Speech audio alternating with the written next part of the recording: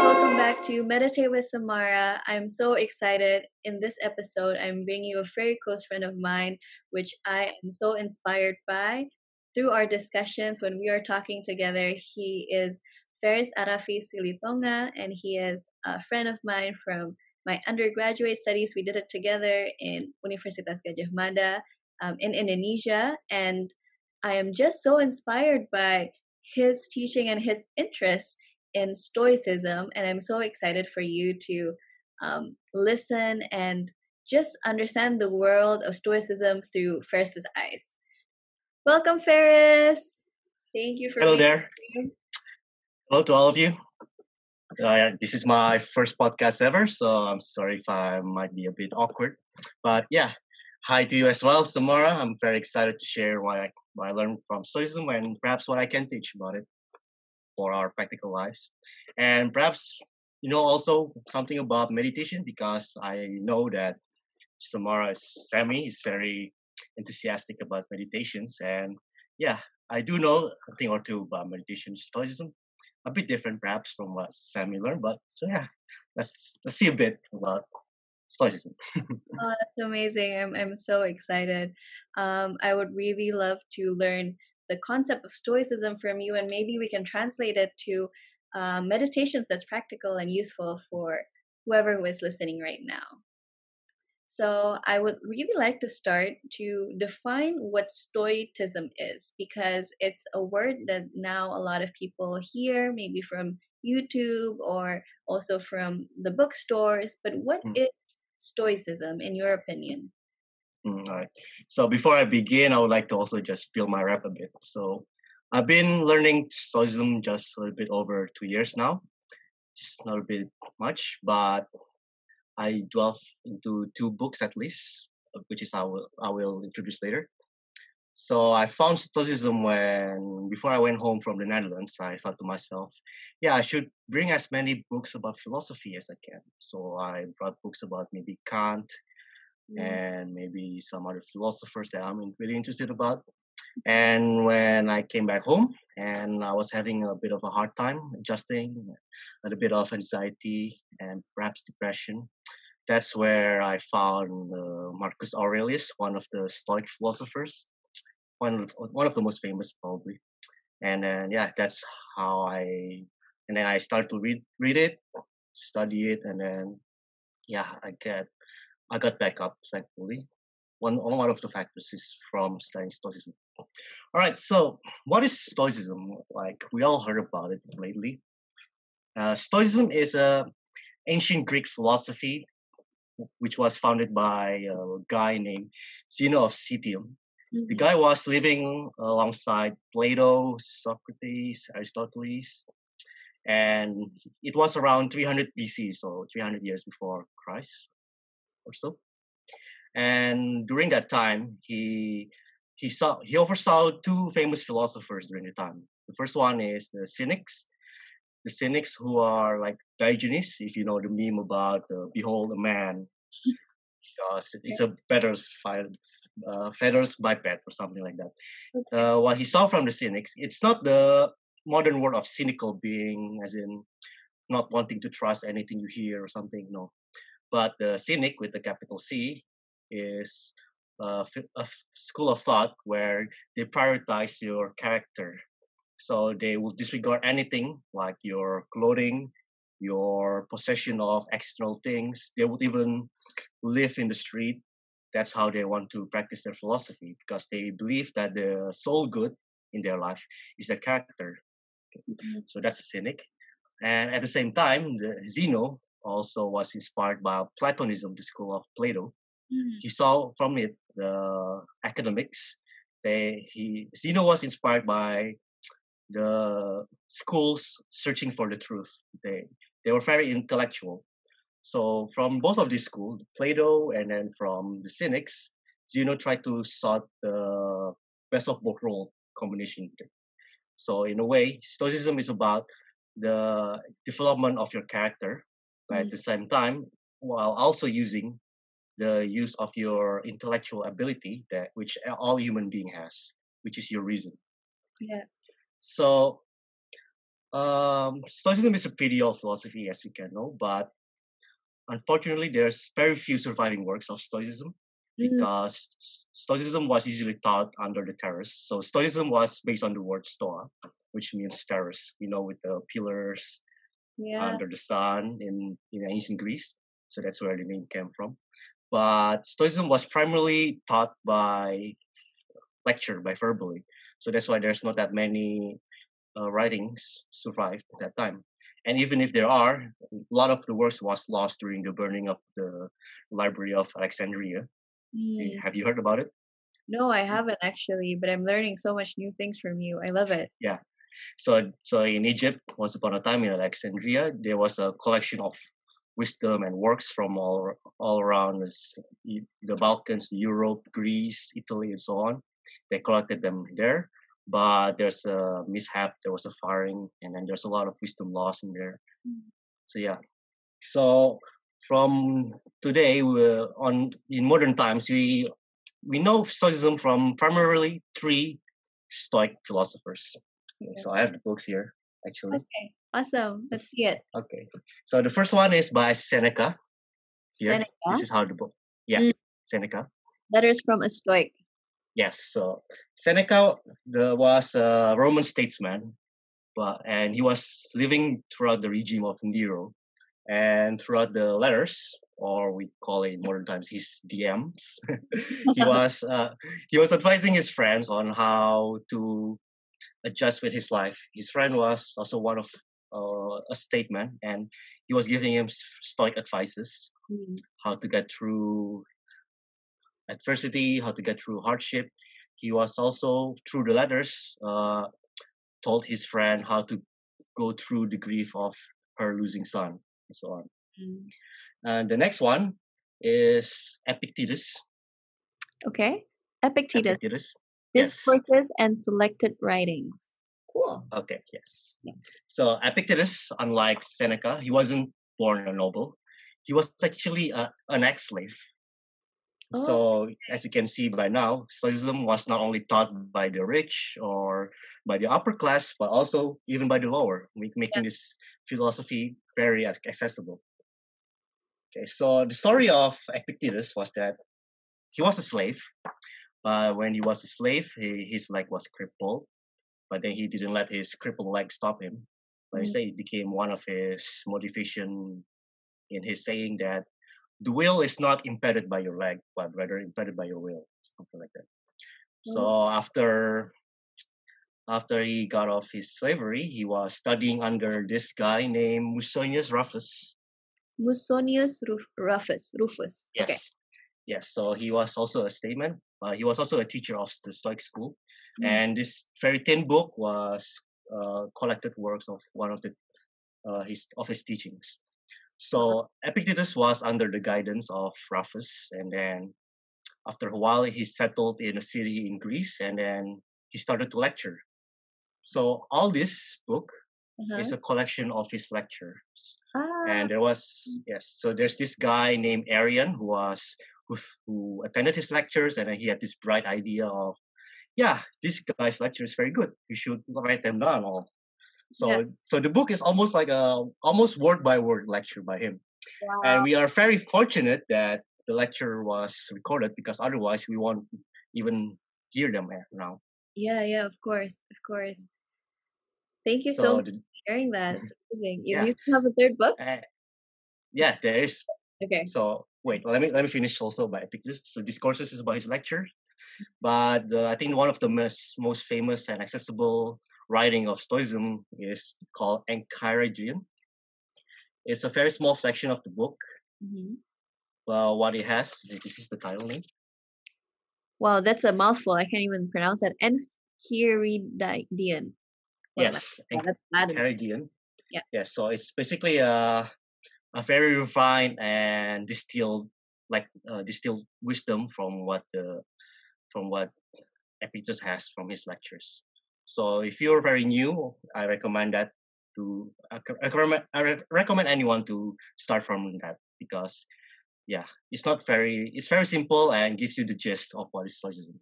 Awesome. So just to recap, so Enchiridion is something like a summary. Would you say something Mm. like the summary distilled of the insights from which book specifically? Can you show it again? From anything that Epictetus from his lectures. Okay. Epictetus. Epictetus book and the Enchiridion um, part. So you can read all of that. And I would actually try to do that myself because I would love Mm. to learn more. Okay, Mm. cool. And the third and probably the most famous Stoic philosopher is Marcus Aurelius. I don't have his book right now because the book is called Marcus Aurelius Meditations. The Meditations book. Marcus Aurelius is a Roman emperor, probably the last good one. The term he was termed as the last good emperor because after his reign, his son took over, but the Roman Empire kind of fell down. Mm. So in his book, it wasn't actually meant to be published or read by anyone else. So it's really creepy to think about it. So Like and personal after personal thoughts, right? Like his personal yes, writing. Yeah. Okay. yes. So in this journal, he wrote down to himself all the things he learned from his philosophy teachers, from also Epictetus. So Marcus Aurelius got happened to also read about the lectures from Epictetus, and he was really thankful for it. And in his journal, he also wrote wrote down some words of affirmation to himself because being a Roman emperor is not really easy because he had to deal through all the bureaucracy, to all the his enemies in politics, and philosophy was one of his ways of being stable. Let's just say that. And the book was actually very inspiring to read if you were looking for ways to reaffirm yourself and methods how to also practically meditate, Yeah. and which we will talk later, of course. Yeah, I would love to. I actually tried to read Meditations by Marcus Aurelius twice, and I've always been recommended that book. Beside from you, from other people, when I'm also in my low down state, and then Mm, they said and say that this book has given me a lot of inspiration. But I have a problem with understanding, I guess, the English. mm, I guess it's mm, a mm, very hard, it's mm, translated from Latin, right? mm, So it's not easily understood by me where are the core learnings. And mm. I think what's really good about this conversations with you and what I really appreciate is you are an enthusiast and the closest to an expert that I know. You are going to help me understand, help our listeners understand Mm, all the really good, learnings from Stoicism. So mm. I'm really excited too. And also thank you for sharing your journey and what led you to read and learn and continuously try to understand what Stoicism can bring Mm, to your life. And that's mm. really amazing. I really appreciate you for that. Likewise, likewise for bringing me here. Mm. So yeah, it is understandable that Stoicism is quite hard to enter because you first need to understand also the concepts, the background within it. What Socrates, the probably the wisest philosopher ever on earth, what Socrates have to say because Stoicism was based on it. But before I get to that, let's talk a bit more about the general opinion about Stoicism. All right. Yeah. So the first thing that probably comes to the mind of people is like there's a misconception of the philosophy of Stoicism and being a Stoic person. Mhm. Because if we learn from many mass media, movies, series, for example, when a person was called Stoic, it will probably be a person who is emotionless, who will suppress their emotion, who is probably also distant from other people. But this is actually a misconception because even though those who are learning Stoic philosophy are usually very stable in their emotion, they do not steer away from it completely because they understand emotion is a very human part of us. So instead of suppressing them, the Stoic philosopher will understand them, and they will also realize that in the universe that they live in, a Stoic philosopher also realized other people, me and you, we belong to live with each other. So so we are also motivated and have a duty to help each other. it's called a Stoic cosmopolitanism. Mm. So we have this belief that wherever you go, it's your city, it's your home. There's no need for distinction of what country you're from, what background you're from. We're all human beings with the same dignity, with the same reason, and so forth. That's really humbling because Mm, if I look and pay attention to the media these days, we're in one of the times that are so divided and in a lot of different topics, and I think it's mm, very humbling. mm. This stoicism, what Cosmopolitanism. cosmo, It's a very it's a tongue twister. Yes. kind of weird, but yeah, Mm, we understand, I think, the general notion of it. And what's interesting is you mentioned that the Stoics, or who people, one of the misconception is that people say that a Stoic person suppresses their emotion, mm, but Stoicism itself, they mm, understand that emotions are an important part of life mm, mm, and mm, regulate it instead in the many ways mm. that we'll discuss after this. And why Yeah. I say that is interesting and important because I actually learned that in school when I did my master's degree. It has a little bit of philosophy and neuroscience behind it.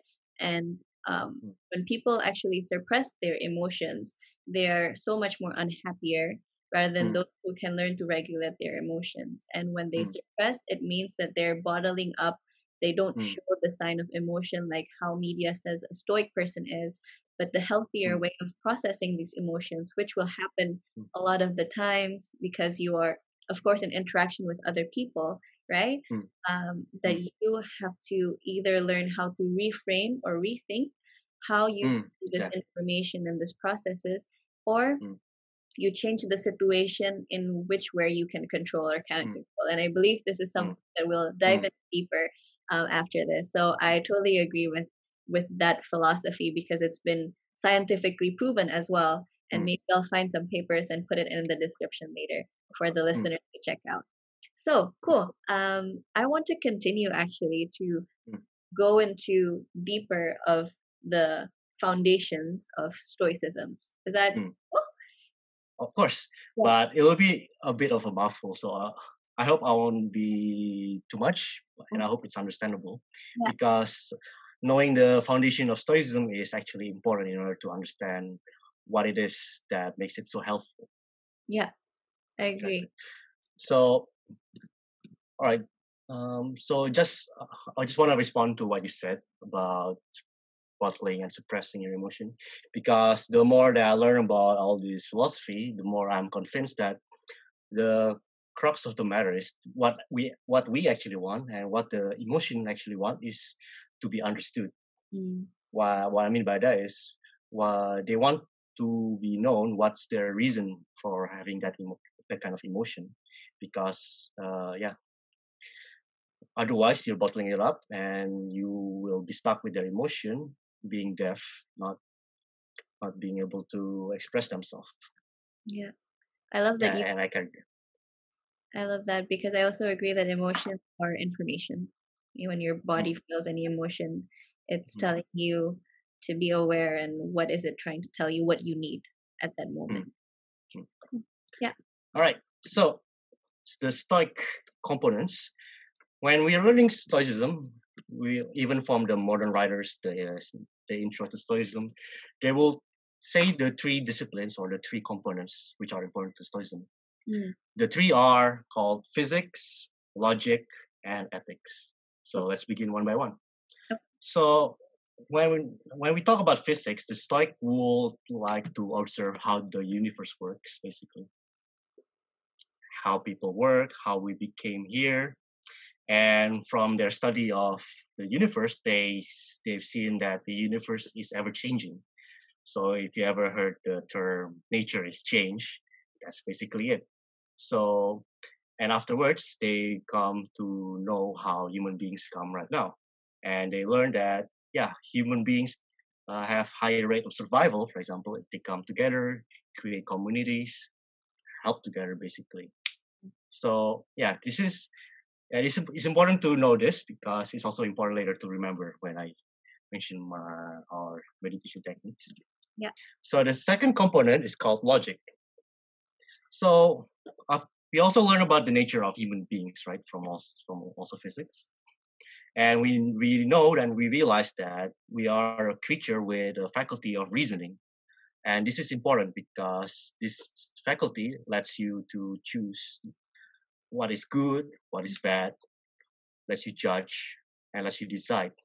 And it's also especially important because it lets you to reach the truth by shifting all through the sorry if I might swear bullshit Yeah. that people might say to you.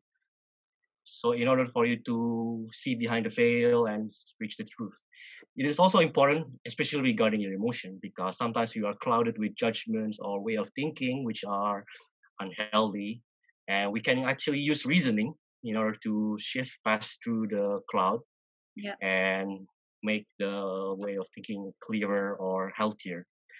So I still recall that there are certain misconceptions also about thinking, like whether you're thinking too much or if you're an overthinker, your mental health will automatically go down. But it's not like so because as human beings, we automatically think a lot. I agree. What matters is the quality of your thoughts. So what we need to work on instead is not by suppressing our thinking, but actually to guide our thinking on a better way of how to think about the things that approaches us, the circumstances, our emotions, so on. Yeah. Yeah. That's actually really useful that you highlight that, and we're learning that as one of the components of Stoicism. Because when I learned from my meditation trainings and practices is that when our thoughts come, we can't just hold on to it. And that's one of the automatic reactions when we have these thoughts. And when we're holding on to these thoughts and we get clouded by our judgments, we're not making the right decisions and we're not saying the most right or beneficial things. Like we might hurt other people or ourselves when we are Mm. clouded by this judgment. So understanding that that's a good component and that it will pass, especially if you can reframe your thinking to something that's more beneficial and healthier to you. That's something that you have to learn continually as a life for a lifetime. That's really Exactly. cool. Yeah. We also have to continually learn about new things on Earth. Yeah, that's one of the main features of Stoicism, but I will explain later, of course. So there's physics, there's logic, and the third and probably the most important, Mm. no, most popular actually, is called ethics because ethics is all about how a Stoic would approach life, how they act. So we not only contemplate, not only we think about things, and we don't want to get stuck in intellectualizing things have and with them having no practical effect at all. But instead, the Stoic will also put it an important component that we also act according to what we think is right, what our logic think is right, also based on our reason. So the Stoic also have this term called living with nature, Mm. and that means with the nature of you as a human being. That means living with the things that you were already given with. For example, you have emotions, so you have to live with it, and you cannot avoid it. You also were given the faculty of reasoning, how to do logic. So you also have to sort of practice how to use your reasoning abilities. And it was said that if you live by nature, if you live according to what you have, you will have a peaceful life because you're not going against them. You're making use of what was given to you. Wow. That's really mind blowing. It's so simple, but I think it's a life changing understanding once you understand that there is a need for it. And I Mm, guess I would also like to ask you actually for a bit, what why do you think Stoicism is such a popular mm, learning and understanding a topic? mm, And this question is actually by mm, Andrew Yoel. He asked mm, on Instagram. I really like to address that because I don't know. There's just something so mind blowing about mm, mm. philosophy. Can you explain Okay. a little bit about that? So I guess if I observe lately about people selling books, I guess there's been an increase in interest of self-help books. Mm. So if you're a cynic, you will think of it like, oh, they're just out making money and so forth. But it's not exactly like that. I saw, I read an article where it cites research about millennials, even though it's just the US, but it can also translate to other parts of the world because. So in the study, it said that millennials, compared to the generation before, they put a lower value of themselves. Mm, Instead, they put a higher value on externals mm, and external achievements. mhm. So we can see that we can actually correlate this with the increasing amount of anxieties and depression. Well, of course, you can actually debate it because millennials, they will most likely and will more often report their mental health compared to the previous generation, which is more secretive about it. But we can also see from this correlation, and it can actually explain itself because the more that you put more value towards things, and if you have nothing to value on yourself, what will happen if the externals that you put so much value on actually is failing? For example, you might not get the job you want, you might not get the relationship you want. So if all these things you put value on Yeah. crumbles, there's nothing else inside of you. And you can say that there's no foundation. When there's no foundation, the building becomes very fragile.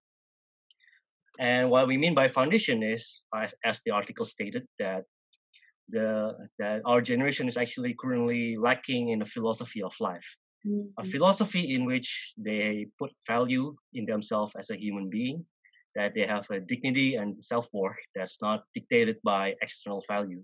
And yeah, and our current generation just so happened does it's not, they don't really reflect on this kind of thing, yeah. not so much. So this is where stoicism kind of help alongside with many other philosophies and other self-help books and guides, that we will also need to shift that value inside ourselves again. Mm, And by doing that, we can also improve our mental health being and live a more colorful life. yeah. Thank you for that beautiful answer, and also you're just so well read with the article because there is so much truth to it, and I relate and resonate so much with what you and what the article said, that we often put too much mm, point and too much power of external validation, and we also don't tend to self reflect as much as we can to keep a healthy mental life and mental well being. Mm, And I understand that we as human beings, we all want to have a good life, and we mm, want to avoid any types of suffering, whether that's mental and whether that's physical. And I'm curious to know, what mm. have you read about philosophies from Stoicism that says anything about that specifically? So I think there's this quote which I really like, which was also cited by Immanuel Kant, which is like so many thousands years later. The Stoics would say that compare yourself to a jewel. The jewel will have value in itself. Mm, It is not affected by the praise of others or the lack of it, and which means that you, like a jewel, must also realize your self dignity as a human being, which I will also actually talk later because I want to talk also about the one of the other foundation of Stoicism, which is Socrates, which talks exactly why this happened, why this quote came to being. wow. Wow, I love that. I'm already so inspired, and I feel like I have to evaluate my values too, because I am also very often thinking about what other people think of me. Like, it just happened because it's if we trace back biologically and evolutionary, we think of others validation as a means of survival, because you want to Mm, exactly. be respected in a group so you can survive more. And I think that's so Mm, deeply wired in our brains. But it's mm, good to know that in this time and age where validation can be seen, not only what Ferris has said with the jobs you get or the relationships, but mm, just very simply on social media, for example, how many friends you have, how many likes you get, how many views. And I think if we always constantly try to validate ourselves through that number or metric that is so easily seen, mm, um, you can't take care of yourself very well. mm, mm. And it's good to be a jewel and understand your value like a jewel. I don't, Exactly. yeah. So, but it is not to say that anything external of us is completely should be ignored. No. What Stoicism teaches is that you should take them wisely. Mm, It's like so life was likened to being playing a game of ball. mm, So you're in a game or you're in life, and you are given a ball. So your job is to play with the ball as good as you can. But once the game is over, you don't need to be possessive about the ball mm, anymore. What I'm saying is that even externals, they have some uses, of course. For mhm, example, compliments from others, they can give you much feedback, and certainly we cannot deny that they also make you feel good, right? So what we must understand that is that we should not be dependent on them, because mm, what if you're so dependent on praises, whenever you don't have any more praises, what would you feel like? That's the dangerous part.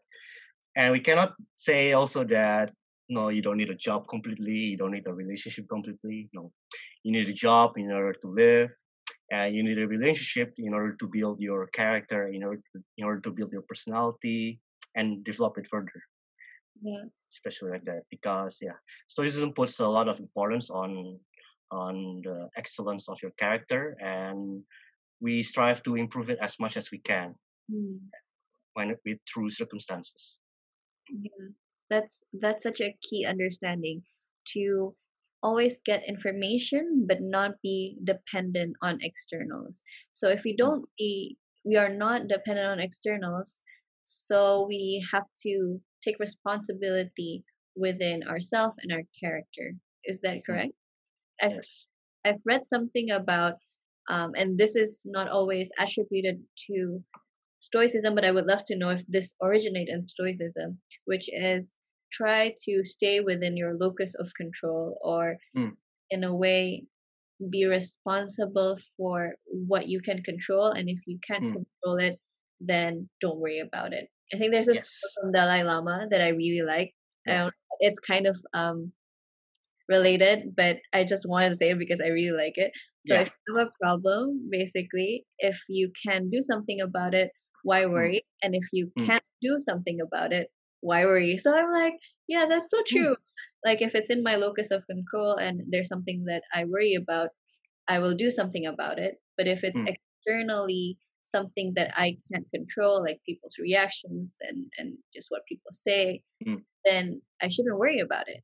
And I just mm, love yeah. that. I don't know. I was wondering Mm. what Stoicism say about this locus of control. That's perfectly what Stoic ethics is all about, actually. Yeah. Okay. Yeah, it's called the dichotomy of control because you only have two things in life: the things you can control and the things that you cannot. But how Stoic got to this conclusion, however, I can also explain first, Yes, please. if you may.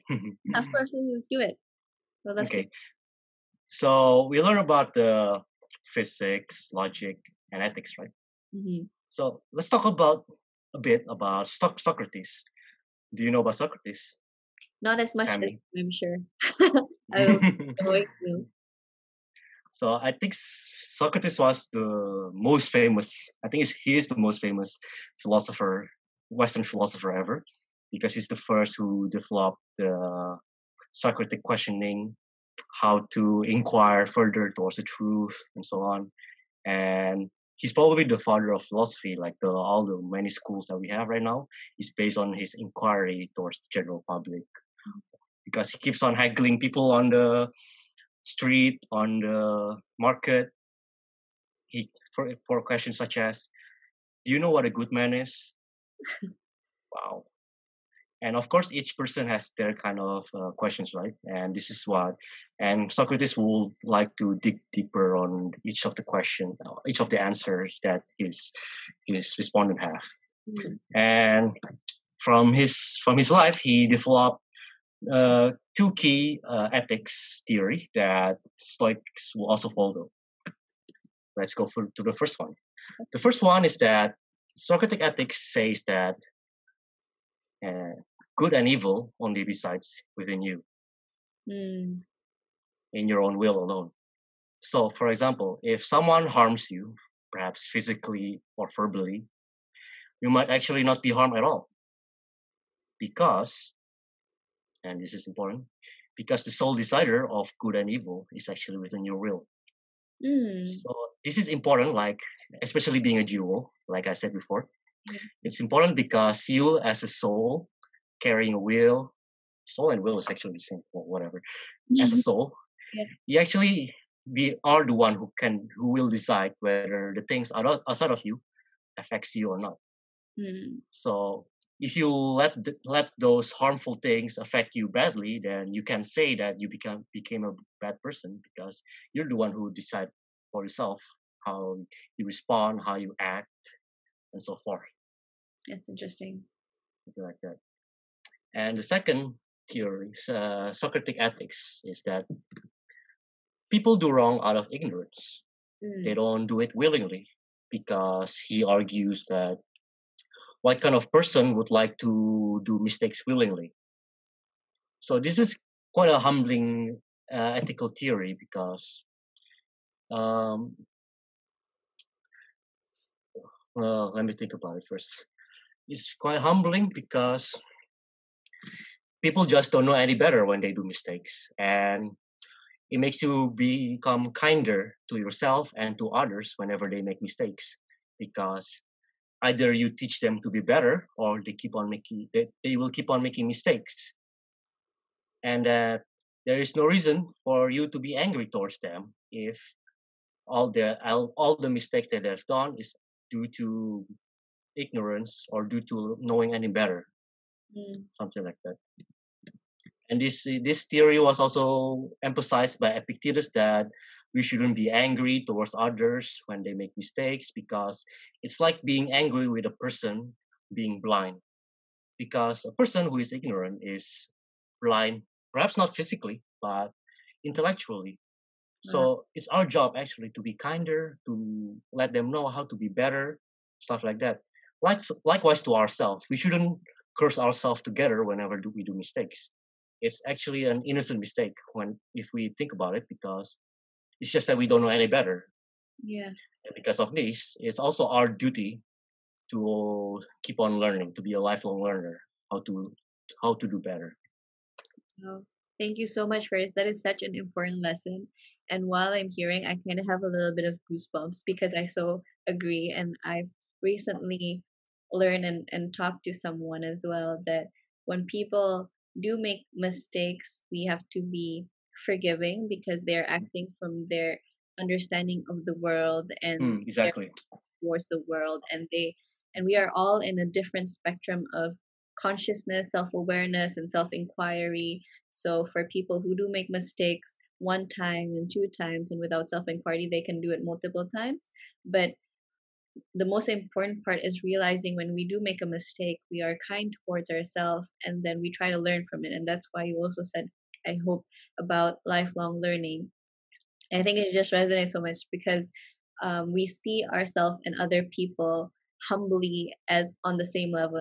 There's no anyone who is smarter, better, or in what other way. Or I believe that I just don't want to think that I'm better than another person or another person is lower than me. And I think it's so important Mm. for that to be reminded, to have more compassion not only for other people but also for ourselves.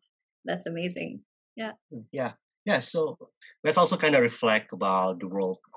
For example, we also see news of people doing crimes, stealing, mugging, murdering, for example. And from Socratic words, we can explain that they're actually doing that because they believe it's the right thing to do. Mm. So of course, when the justice system, if we are actually doing it to Socrates' way, isn't to punish them actually, but it's to lead them towards being a better person. And I believe also this is actually a better way to also make people learn from their mistake. Because if you are giving justice out of just punishing, Mm. or because out of your emotion of malice of hating them, Mm. they're not going to get any better. Wow. Something like that. I And think it's kind of tragic too when you think about it, because when you hear when I say that they're just doing the right thing that they believe to do, it's because they're also pressured by their circumstances to do what they have to do, is to be like that. So yeah, why don't we give them more compassion instead on how to be a better person? yeah, Because yeah. I think that's a very lovely view, especially when we are talking to people or before we judge someone, we never really see the whole story and experience behind the decisions that we see on the outside. So yeah, I think that's something we all can reflect on. you can even apply it to your emotion as well, How so? How do we do that? because yeah, you develop certain ways of thinking, right? Mm, And it will lead you to certain emotions, perhaps unhealthy ones. mhm. But instead of scorning them, instead of suppressing them, you want to lead your line of thinking towards the right way of healthier way of doing things, of emotion. Yeah, Does it make sense? it This does. is also what this is also what I meant by reframing. Also, in what you have learned, is to also lead also yourself towards a better way of thinking, towards a better person overall. Yeah, and I think I really appreciate everyone who does that, that they question their life and they examine what they do when they learn from it. I think it's one of the really good qualities of a person, aside of being curious and humble and nice. But the person who can think that way is sure to learn a lot. And that's really interesting to remind ourselves. Cool. So about this thinking about what we should do and how we reframe our situations to better manage our emotions. I understand that with philosophy, there's a lot of contemplation, especially these books, the three books that you mentioned, or four actually, are are based on the contemplations of people from the past, and I believe that it's popular now because the truth remains quite constant, and that's why people are picking up on it too. And for my experience, I like to process at least my emotions and my thoughts through journaling, for Mm, example, or meditating. And mm. I'm just very curious if you've had read or you've experienced something from Stoicism or inspired by Stoicism in terms of self contemplation. Mm. Actually, whenever the thought arises, whenever I'm about to sleep, I couldn't, and I have thoughts. I actually have a journal where I write whatever thoughts I have. Mm. If I feel like reciting one of the lines from one of the many books, I usually have a few journals ready in order to process what I thought about. At the same time, I also use the journal to contemplate about my emotion. Whenever I feel disturbed, I will directly write in a journal what I feel like currently. And then from there, I try to examine what is it that made me feel that way, so as to get to the root of it. Yeah. Because this is one of the many foundation of Stoicism, and I actually wanted to talk about also, Yeah. that this is a quote from Epictetus. Mm-hmm. He said that it is not the thing itself that disturbs us, but rather our opinion of it. Mm. And this is a very foundation of the theory of emotion of Stoicism. This actually became one of the theory for cognitive behavioral therapy or psychotherapy. Yeah. The guy was inspired by this very quote that whenever you're feeling unwell, it's actually because of the judgments and the opinion you have towards yourself. Mm. So, as a Stoic philosopher, or or perhaps the job of the therapist, it is our job and their job to know what is it that made you form that certain opinion. And once you learn the reason, you also have to reframe them or re-guide them towards a better way of thinking in order to make it more reasonable. Yeah. I love that you also mentioned cognitive behavioral therapy because I'd like to share a little bit of my experience with it. When I was suffering with a lot of depression and anxiety, I met a psychiatrist and I was introduced to this technique. And I have since tried to use it every time I have more episodes of being in the down low, basically. And uh, Mm-hmm. just to share with our listeners, my understanding and my experience of CBT is that you write down the thoughts that you're having, and then what in the next column or the next line is how do you feel based on these thoughts, and then the next one is how would you rather reframe these thoughts into a more positive light, or what Chris has discussed within the Stoicism philosophy and trying to reframe your emotions in a certain way. And why Mm-hmm. this is useful, I believe, for me is first the act of writing my thoughts down makes me believe that I am not really my thoughts. Like I can just Mm-hmm. write down these thoughts and I observe, and it makes me feel like this kind of release. And then the Mm-hmm. second step, it helps me cognitively reassess because it's hard for our minds to multitask everything that we're doing and also reflect on it in our own heads. Like we can do it, but it's extremely not easy. And it's much easier to do it on paper because then you can assert your reasoning toward why is this thought? What is this emotion, this feeling caused by this thought trying to inform me? And what can I do with it? And it gives a much proactive light onto the steps that are healthy in order to take the information from this emotion. So, Yes, yes. what I'm saying is that I really love that you say that, and it's something from Stoicism that created a philosophy that's useful for us up until now through CBT, for example. Mm, So mm, it's really cool. mm. Oh, I would actually want to clarify one thing from what you said. Please. So what we want to reframe is not our emotion. Mm, Remember, what we want to reframe is our way of thinking. okay. Okay. So CBT, Stoicism, they have this theory that your final emotion it was caused by the line of thought Hmm. that made you feel that way. So Yeah. what you want to fix is not the resulting emotion because it's just a reflection of your thoughts. Yeah. What you want to examine is actually the thoughts, the line of thinking, the logic behind your judgments, behind your opinion that leads you to feel that way. Wow. Thank you For for that. example, Yeah. Yeah. here Yeah. I'll give you an example. Yes. You are rejected from a job Hmm. or from the person that you like. Hmm. It brings you down. Yeah. However, upon examination, what made you feel down is actually because the rejection part makes you feel like you are not good enough. But we can say from Stoicism that this is actually not true Mm. because your self worth is not entirely dependent on the on the person who accepts or rejects the thing from you.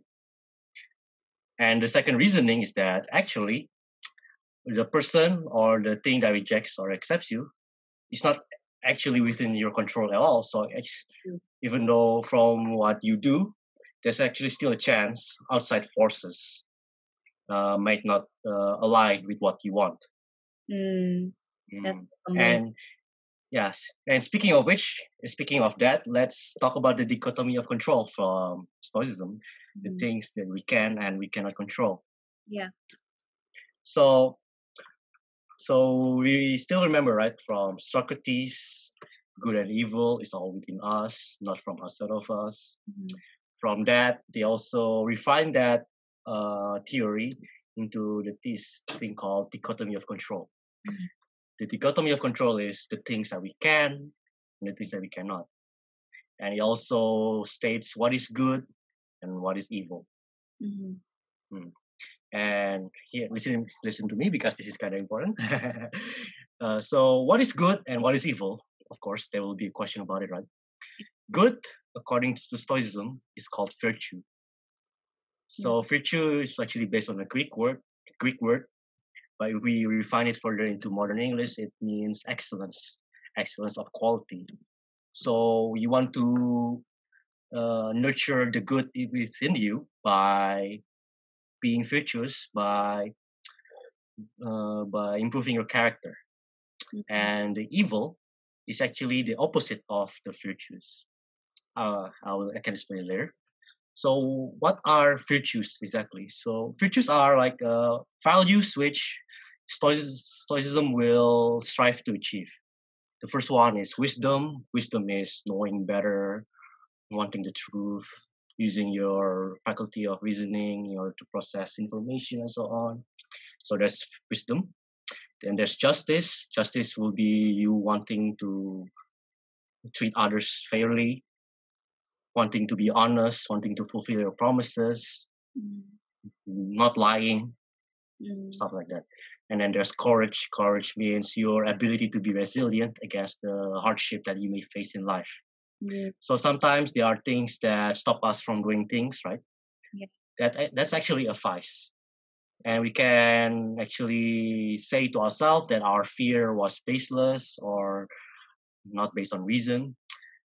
And through courage, we can go through all the hardships we got in life. Mm. So it's actually so the goal of Stoicism is actually not to reduce suffering, not to avoid it, Mhm. but in order to get through it, to accept that it is happening to me, but the me inside of me is not truly harmed. I'm still a good person, regardless of what's happening in the world. Wow. So you also start to rely on yourself because when the world is all tumbling down, all you got to rely on is yourself, the Yeah. thing that you can actually control. Yeah. Okay. And the last virtue is called temperance. Temperance means like deferring your choice to another time, holding off from doing something that you think might be helpful, might be harmful, Mm. something like that. Okay. And then there's the good and evil is all within you, the things that you can control. Yeah. So it's like a daily job for a stoic to behave themselves to achieve good. Mm. And the things outside of us, it's called an indifferent. Okay. So we call them an indifferent because they're neither good or evil. You gotta take note. They're neither good or and evil because I see you're moving. Yeah. Good and evil. There's a Good lot of and people outside. Sorry. yeah. Yeah. So good and evil is a judgment that you give from yourself. Mm. It's neither formed by others or from the circumstances. And indifferents are called like so because they're neither harmful or neither useful, but they can be useful. For example, getting a job, building friendship, building building relationship. But Mm. we call them indifferent, such that we don't become too dependent on those indifferents whenever they don't exist anymore. Yeah. So it's a good way of also reflecting upon the locus of control, like you said, that good or bad in life is up to you to decide. Mhm.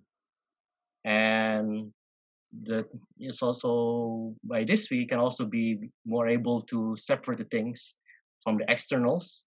So if Yeah. we are disturbed by the externals, we should also reflect and stop and think that no, they're disturbing me because I have the judgment that they are bad. However, this is actually not so. They are bad only because I said so. Mm. Even though if I just stop calling them bad, calling them harmful to me, that thing outside of us will no longer harm us. Wow. Thank you so much for sharing that. That's one of the really important things, I think, and truth that I feel like would make our life less, I wouldn't say stressful because life could be stressful, but Mhm. I think it could make life easier from Mm. the complexity of your mind and how you judge the world. And when you're in a low period, whether you are struggling with mental health issues, mm, sometimes you don't know for sure what's going on, like you're mm, so clouded. And I really love what you just explained, because this dichotomy of control gives a sense of hope and empowerment towards ourselves. Because usually, when we're so anxious or depressed, we feel like there's no hope or we are mm, powerless. But mm. in truth, what Ferris has been saying and what I agree is that we have more power than we think we do, and Exactly. that's really something that we have control to work on and to Mm, improve. mm. And one of the things I've had after learning Stoicism is I have a lot more self-esteem towards myself, because before that, no one told me or no one made me realize that I actually have so much power over my thinking. Mhm. Because if you before that, I just let whatever circumstances outside of me affect me and let me feel down. But afterwards, I'm more confident in facing the things I have in life, because I know they can't stop worrying me if I want to and Mm. whenever I decide to. Yeah. That's just the amount of power you have. You can stop letting things worry you just by your decision. Thank you so much for that and sharing that, because you can build so much resilience. And I'm so proud to see and hear that you are resilient and you're sharing these really beautiful knowledge to our listeners. And I really appreciate you for that. Thank you. Yeah. You're welcome. Yeah.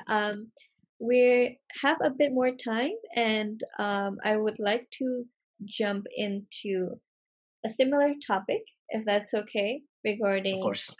what Stoicism thinks about meditation. I think we Mm, just in mm, the introduction that we're gonna dive into that, mm, and I'm really interested to know if I would meditate on the many truths that you were just saying. What would you recommend me to do? Like, where should I start, or mm, what is the best way to start mm, reflecting and mm, meditating?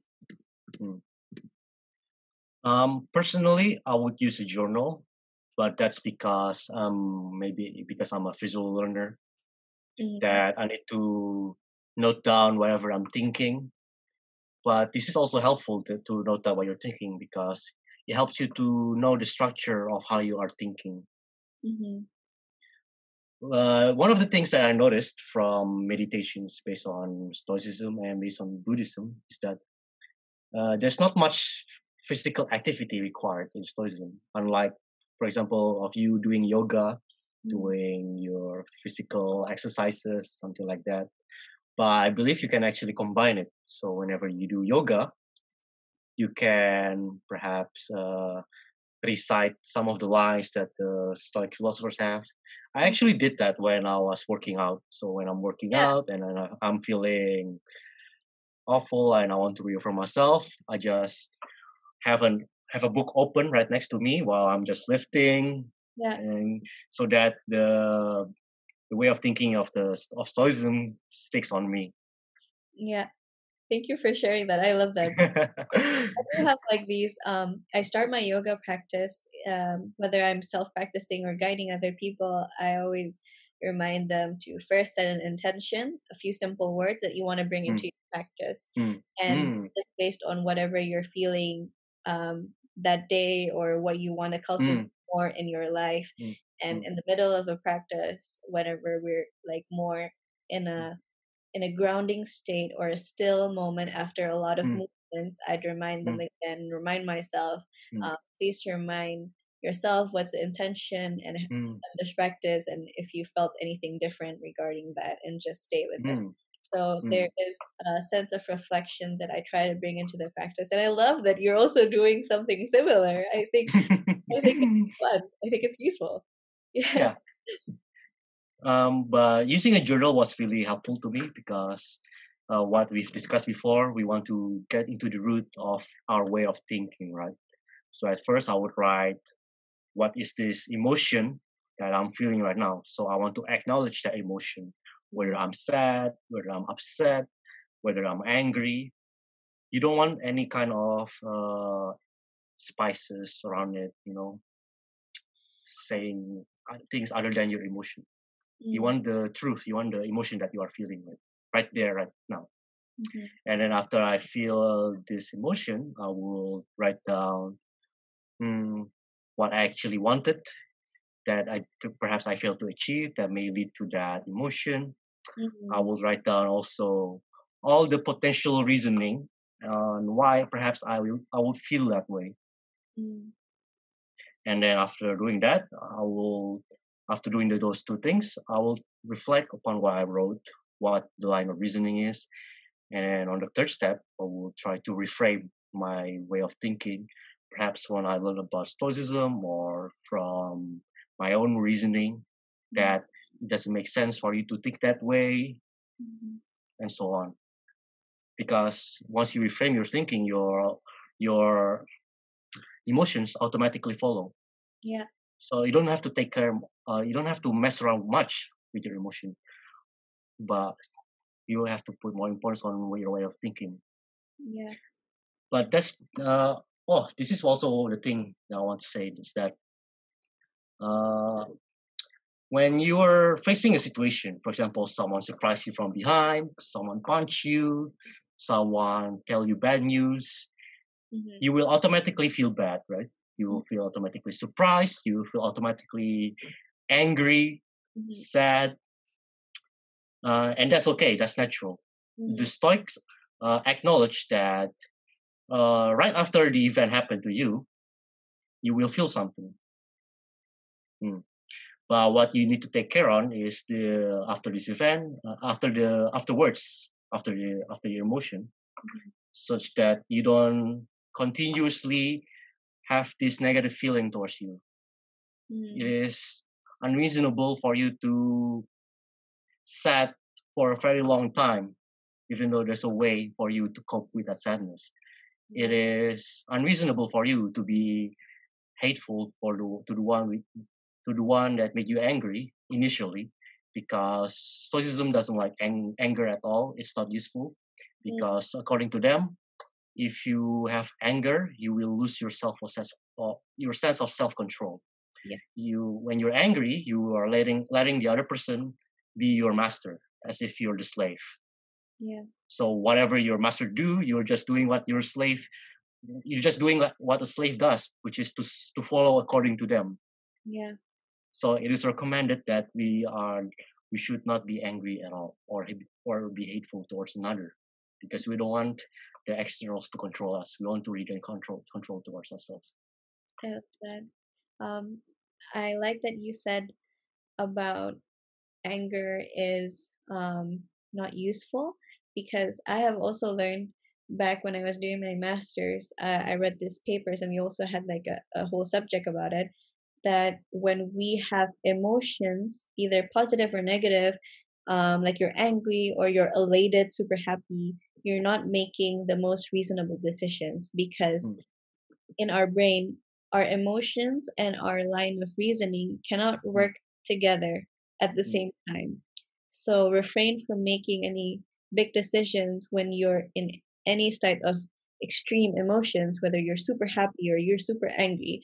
I think mm, is such an important thing to learn, because if mm, you do act, say, based on your emotions, which we are mm, learning that we can change through changing our thoughts, that rises mm, this emotion, mm, is a really good practice to do, mm, because our brains can do it. mm, It's scientifically proven. So mm, make decisions on a colder state rather mm, than when you're hot mm, with emotion. So mm.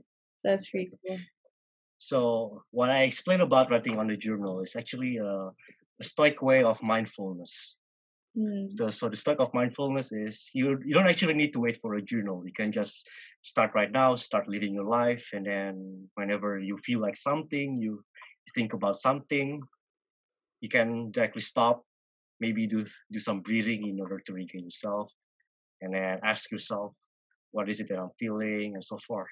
You Mm. can actually go into the roots of your way of thinking without journals. You can even integrate it, I think, with your yoga practices. Yeah. Something maybe for you to do next I will. during I your will next. try. I will try. I'm learning so much from you, and it's so amazing to see that there is many things that we can start doing. Because of course it's easy to understand, but it's harder to do in real life when you are faced with this emotion. And I was really wondering if there is practical tips that our listeners can try at home after listening to this podcast that is very inspiring. Mm, What can they do to start incorporating more stoicism and regulating their emotions and mm, improving their self through mm, contemplation? Is there anything you'd recommend to our listeners? mm. Okay, so one of the first things that I learned to stop doing, which is a bad habit, is to stop with the self-deprecating talk regarding yourself or regarding the events. So you should stop saying that you are a bad person, you're dumb, you're stupid, and so on. No, No go. stop with that.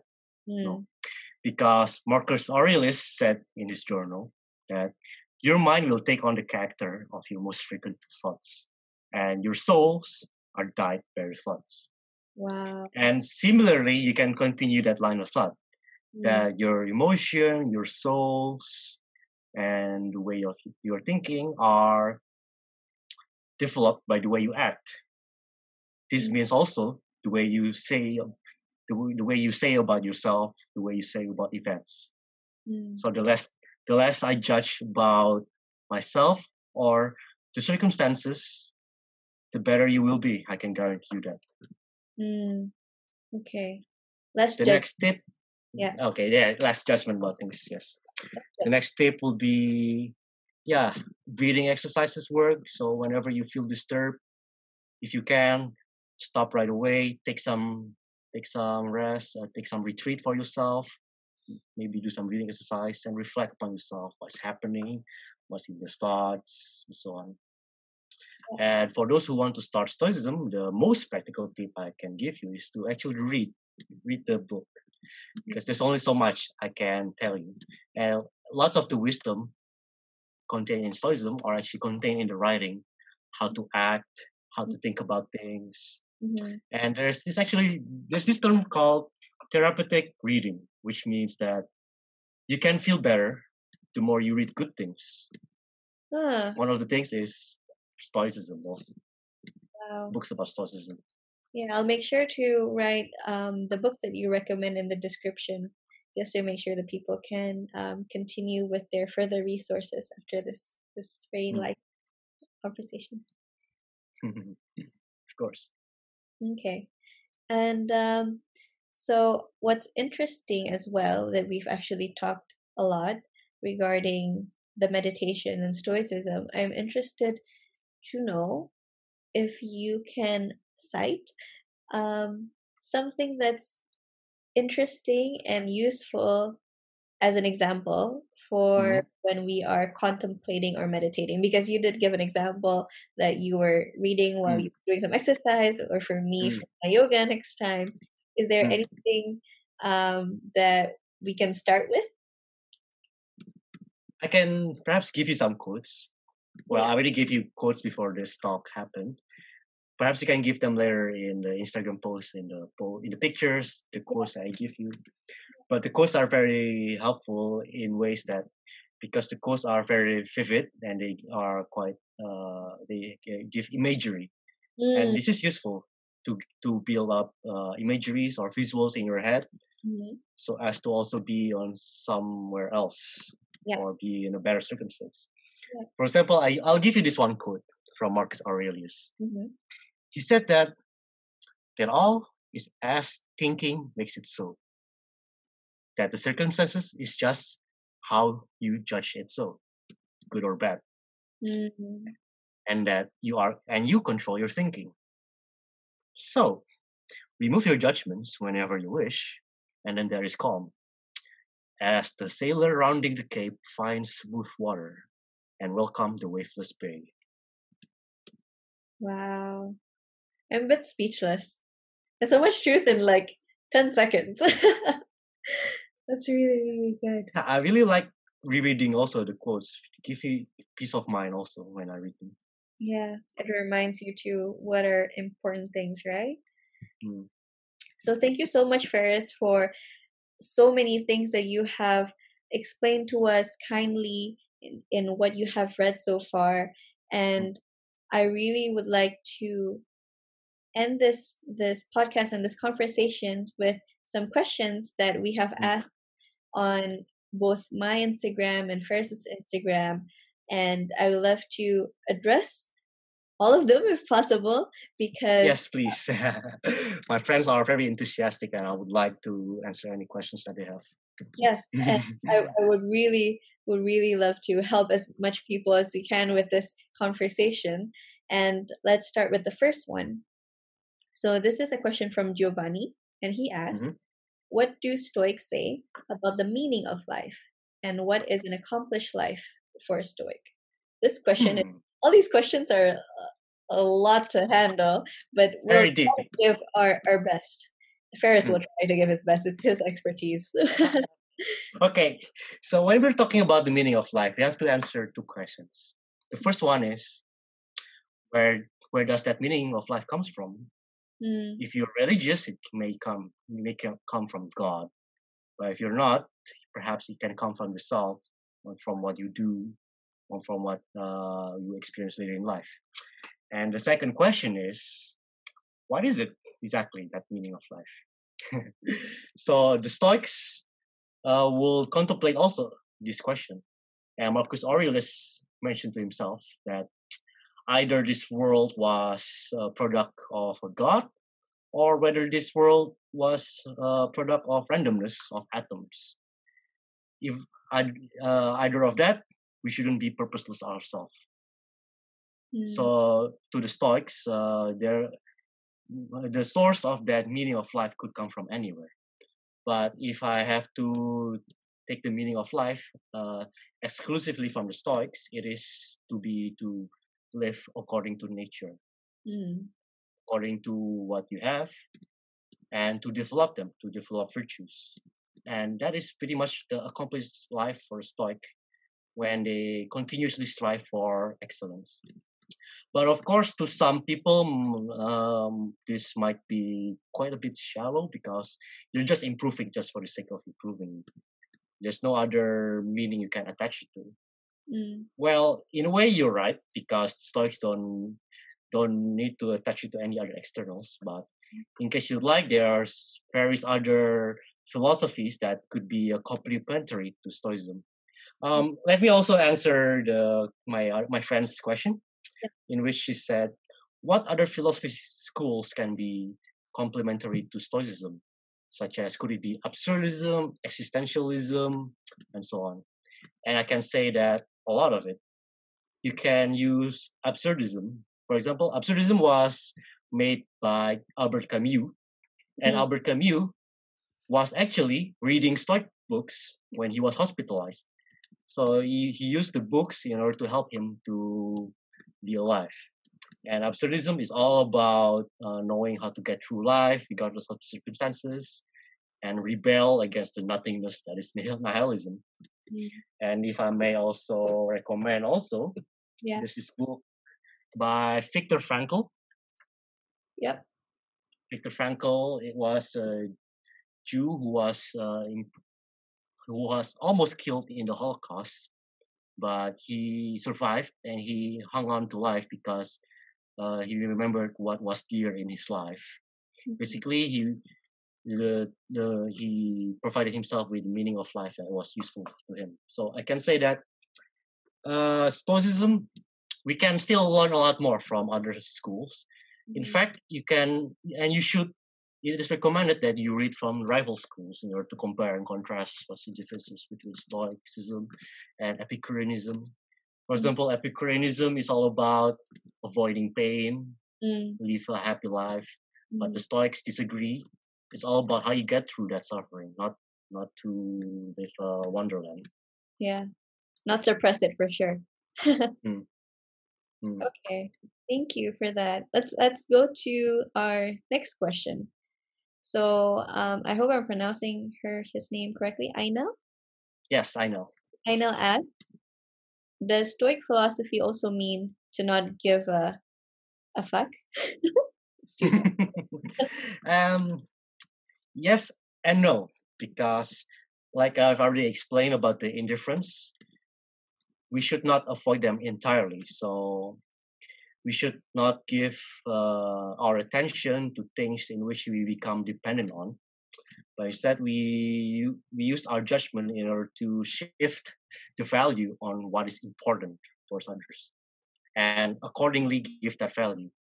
For example, we put value towards our loved ones, our boyfriends, our girlfriends, wife, husbands, children. But there's this also meditation called the premeditation of adversity, Mm, which means in the darkest sense, you meditate for them being gone. yeah. You meditate for them for their death, because part of nature is also the impermanence of things, that things don't last forever and living things will also die.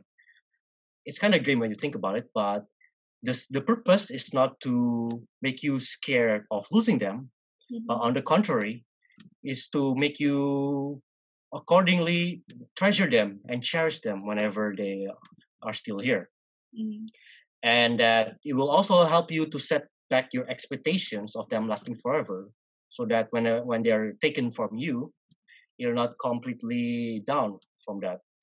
mm, So I just told you one meditation technique there. yeah. Premeditation for adversity. Yes, it's a term by a modern Stoic called Massimo Pigliucci. He made some videos and he made some articles. So if you're interested about Stoicism, you can also learn from his articles. Awesome. Thank you. That's great to have another resource to dive this topic deep into it. Okay, so moving on to our next question, also from Ainel, and is it a he or she? Is it it? Is it a she? This is she. Yes, this is she. Sorry, Ainel. But Ainel asked, Yeah. Probably. nice to meet you. Can Stoicism be used for other psychiatric conditions? For example, OCD. What do you think about this? Yeah, I actually got 2% asking me this question. Mm, But popular. as a preface, I'm not an expert. I'm not a psychiatrist, so take my opinion with a grain of salt. And if you are having troubles with yourself, it is highly recommended that you don't just take stoicism on the side, but you also go take therapy. I would really recommend you to do that. So yeah. So regarding other psychiatric conditions such as OCD, so I'm in stoic groups in Facebook, right? So once in a while, I get anecdotes from people who are having similar conditions, OCD, schizophrenia, and to them, it is helpful for them while they're also undertaking their therapies, because it's just the techniques, the wisdom in stoicism can help them regain their focus towards themselves. Mm-hmm. So once in a while, where they are afflicted by whatever in their mind, right? So stoicism can be a reminder and something to get a hold on whenever something bad happens to you, Mm-hmm. and to also remind you that you are actually stronger than your conditions. Mm, It's also inspiring. it is. So yeah, it is also recommended to also take stoicism also when for other kinds of ailments, perhaps. Yeah, I think it's important that you mentioned that it's um, important to seek for professional help when you know you need it. And it has Exactly.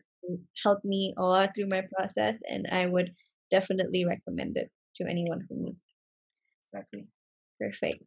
And something quite similar towards, well, it's not similar through obsessive and compulsiveness from OCD, but Pandu asks, why are some things more addictive than others?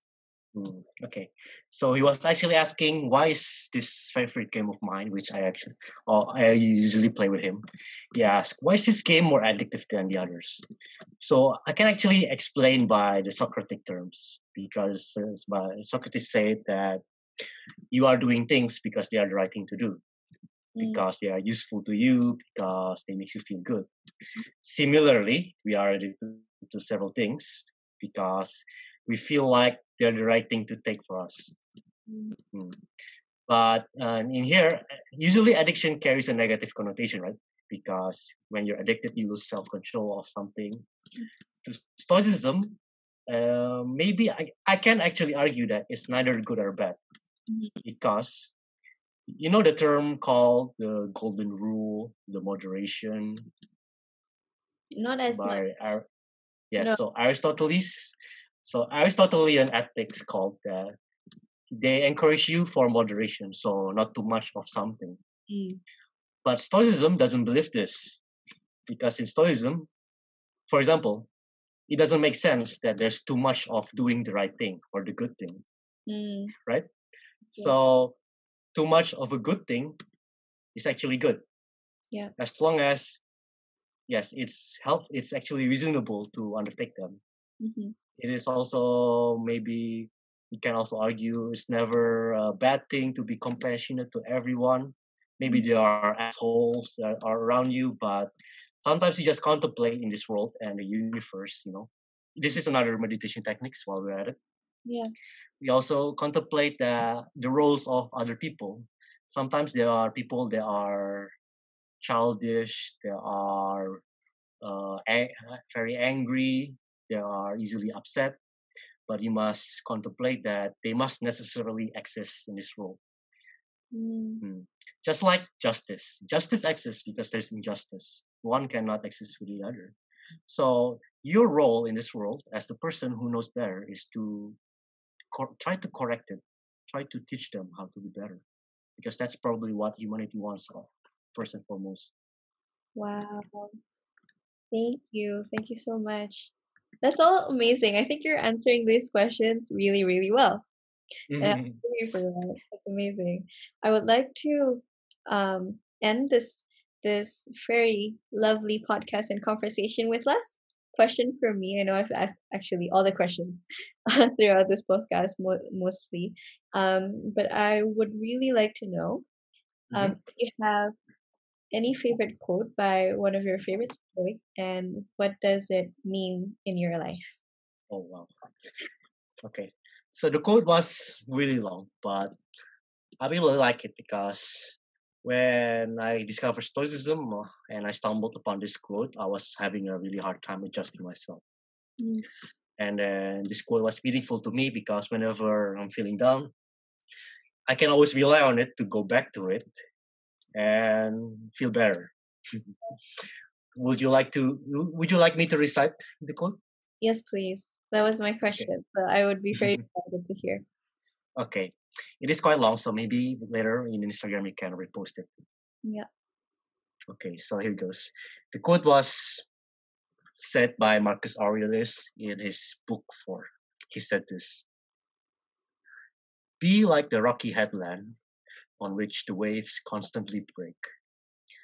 It stands firm, and around it, the seething waters are laid to rest." So it gives you also imagery of your of what you should be, a rock that's unhindered by the waves that come into you. But the next part is my favorite. So you might say that it is my bad luck that this has happened to me. No, what you should rather say is, it is my good luck that, although this has happened to me, I can bear it without pain, neither crushed by the present nor fearful of the future. Because such a thing could have happened to any man, either good or bad. But not every man could have borne it without pain.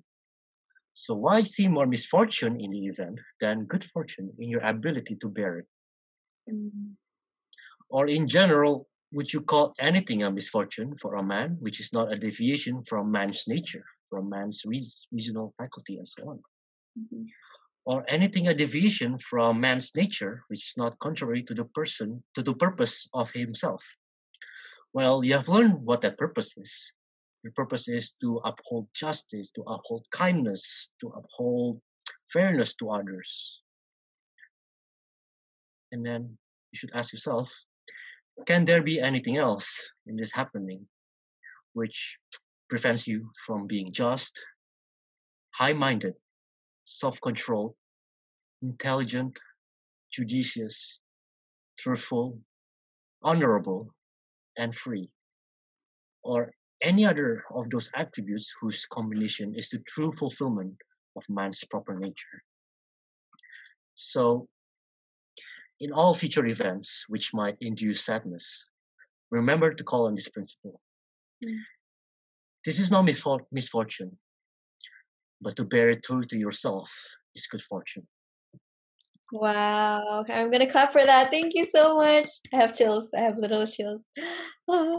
Thank you for sharing everything that you have known. Well, not everything, but a lot of things that you have learned through Stoicism. Thank you for sharing your experience. And I'm really, really happy that I got the chance to talk to you and to share Mm, this with other people because again, very similarly when we last saw each other in Amsterdam, I felt mm, like talking to you has uplifted me in a way that I didn't expect, and especially because we were talking about stoicism, and I'm really glad that we mm, get to do this again. So thank you very much. mm. Likewise. Um, how long has this talk been? It's quite long, actually, right? It is quite long. It is quite long, but it's okay. Uh, yeah, and yeah, and I actually meant to give a lot more meditation techniques, which is because it is the main topic of your podcast, actually, right? So I kind of feel bad we're running out of time, but I hope that some of the things I said can be a good introduction or a good explanation when Yeah. you want to enter into Stoicism, perhaps in order to improve your understanding. You can, of course, always ask me. I'll be in Instagram with the tag Darfers. I'll be hanging around Mhm. there. I will always be glad to talk about Stoicism, explain things that you may not understand, and so forth. But the things that I explained in this talk was usually also how I learned about Stoicism. Of Mhm. course, uh, I will not understand it without knowing the foundation as well, right? So that's why that was my goal of saying a lot about the foundation. It's quite a lot, but it's important. Thank you so much, Ferris, for sharing that. I'll be sure to put your contact details, Instagram at Darth Ferris on the description. So if anyone would like to reach out to you, they could do that. And yeah, thank you again very much, everyone who is listening to us. I know this is one of the longer episodes, but I agree with Ferris that the foundations of Stoicism is important. And I also believe that it's not just about the quantity of things, but it's really the quality and the depth Mm, of understanding things, especially when you're starting something new. mm. And further, we can find more resources from the books that Ferris has shared, and I will put in the description. And yeah, I think that's all from us right now. And if you enjoyed listening to us or believe that there are benefits and inspiration that you have found from this conversation, please kindly follow this podcast on Spotify and also subscribe on Apple Podcasts. And I hope to bring even more beautiful conversations that is useful for your well-being, especially in these times. And take care. Thank you so much, everyone. Thank you so much, Ferris, for your time. Thank you as well for this opportunity. Thank you. Namaste.